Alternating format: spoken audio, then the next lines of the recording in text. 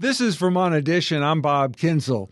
It's been a busy week for news in Vermont. Here to discuss some of the top stories is Neil Goswami, who is bureau chief at the Vermont Press Bureau. You can read Neil's work in both the Barre-Montpelier Times-Argus and the Rutland Herald. Neil, welcome back. Always good to be here. Great to have you here. So, Neil, this week Governor Phil Scott noted an important milestone. He's now been in office for 100 days. What does the governor think are his top accomplishments so far? Yeah, he talked to us for a good while earlier this week about what he thinks are his accomplishments and his main successes in the first 100 days. Rising to the top were the creation of the Agency of Digital Services, which he thinks will help state government better operate IT projects and implement IT projects. So that's one big thing. One of the other things he touted quite heavily was 3 trips to Canada, trying to create stronger ties between Quebec and Vermont. It is one of our biggest trading partners, if not the biggest trading partner here in Vermont. So that is something he's quite proud of. A lot of the other things that were discussed by the governor were his proposals and ideas that he put forth, but haven't actually happened yet. He touted his budget plan where he sought some real savings in the education fund as a real success. But as we know, that's been rejected and turned away by Democrats who lead the legislature. So kind of a mixed bag of things. You know, if you count everything that you propose as a great idea and as a success, then sure, the governor's done great. But I'm not sure that most people would consider a proposal alone as something to tout. Do you think at the beginning of the session, folks thought that the House would pass a budget that didn't include any tax increases? No, and I was in full disclosure, I was one of those people. I talked, I think on this program even maybe, about how I thought that there would probably be some tax increase put in the budget or the tax bill by Democrats. Now, that was before we got an inkling of what President Trump's budget at the federal level would look like, and that is something that really worried House Democrats, especially the leadership. And they have come around to the idea of not raising any taxes or fees or really increasing spending a whole lot this year because they're not sure what the federal budget will look like. Governor Scott ran on a platform of no new taxes or fees, but he comes at it from a really different perspective. His is 100% ideology, whereas Democrats, it's more pragmatic about the future and needing to dig deep and raise some money later on, perhaps this fall. Would you expect the Senate to take the same approach as the House? It appears as they work to finalize their budget plan that they will be following that similar tact of really no new taxes or fees. There will be some differences between the House and Senate budget plans, and they will get together and work those out. But I really, at this point, am not expecting some major surprise or some real big tax increase somewhere. The governor also addressed immigration in the first 100 days. That was another big thing that he did tout, and that is a real accomplishment. Being able to bring together Republicans, Democrats, progressives, really everyone across the ideological spectrum together to pass legislation that, if nothing else, gives the appearance that Vermont is pushing back and defying some of the ideas that President Trump touted during the campaign and may look to implement as president. So that is another big thing that the governor was quite proud of. You talked about the governor's education plan. Do you think we're going to see that resurface at some point early next year, or is this pretty much dead? I wouldn't be surprised if the discussion continues about what the governor called a cradle-to-career plan. And in that situation, he is discussing putting higher ed and early ed into the education fund, along with the K-12 spending that takes place.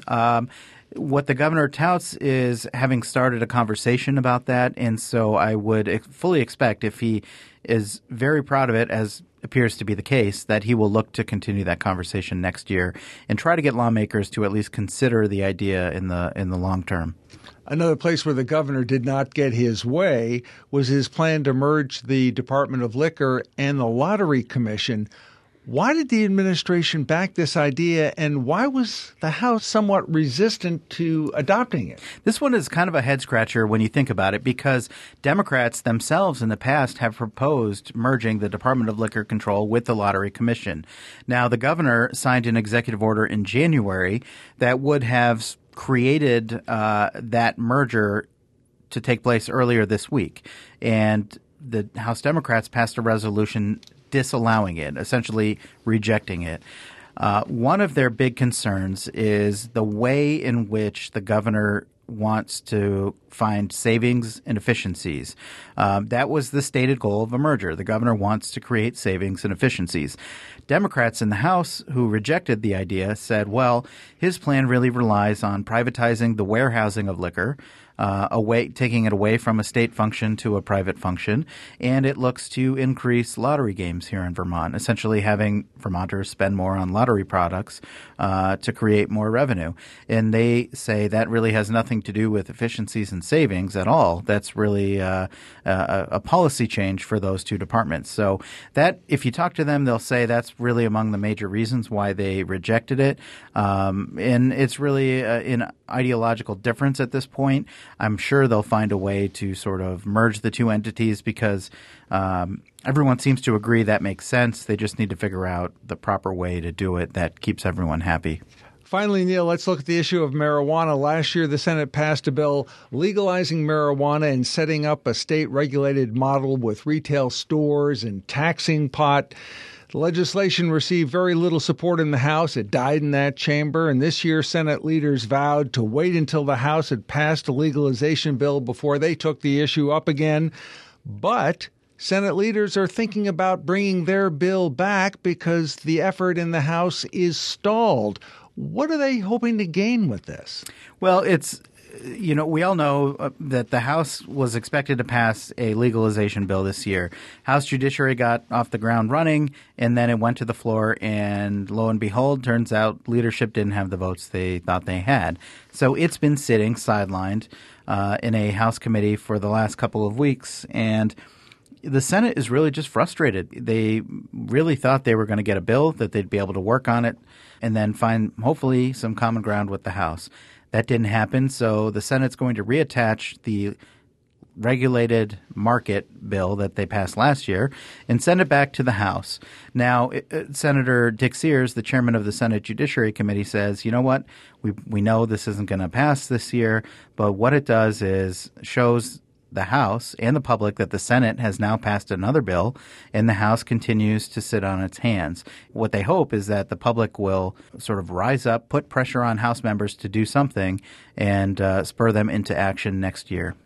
And it seems like a lot of the senators who support the state-regulated model really don't like the House bill at all. No, they actually are quite far off. The House bill really, all it does is remove all criminal penalties for possession of up to 1 ounce of marijuana and cultivation of 2 mature plants. It's very different from a tax and regulated market. And so we are still far apart. There is very little chance that the House will pass a regulated market this year.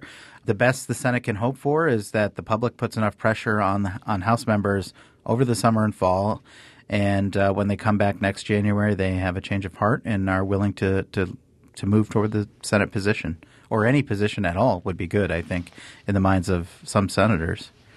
So, Neil, finally, there's talk the session might end in 2 weeks. That would be the weekend of May 6th. How likely is that? It's looking pretty likely. I think the Senate Appropriations Committee is hoping to have its budget version on the floor next week. If that's the case, it gives a couple days to debate and pass that. And then it gives time for the House and Senate to get together on their 2 differing versions and figure out which one can pass both chambers. So I think, fingers crossed, looks like they're on track. Can you think of any issue that would potentially delay adjournment past May 6th outside of the budget? No, I don't. I think there's a pretty much general consensus that none of the other outstanding issues that are in either the House or Senate chambers right now are must-pass bills.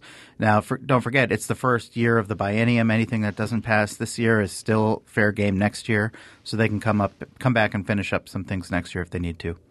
Neil Goswami of the Vermont Press Bureau, many thanks for this State House update. My pleasure. Thanks for having me.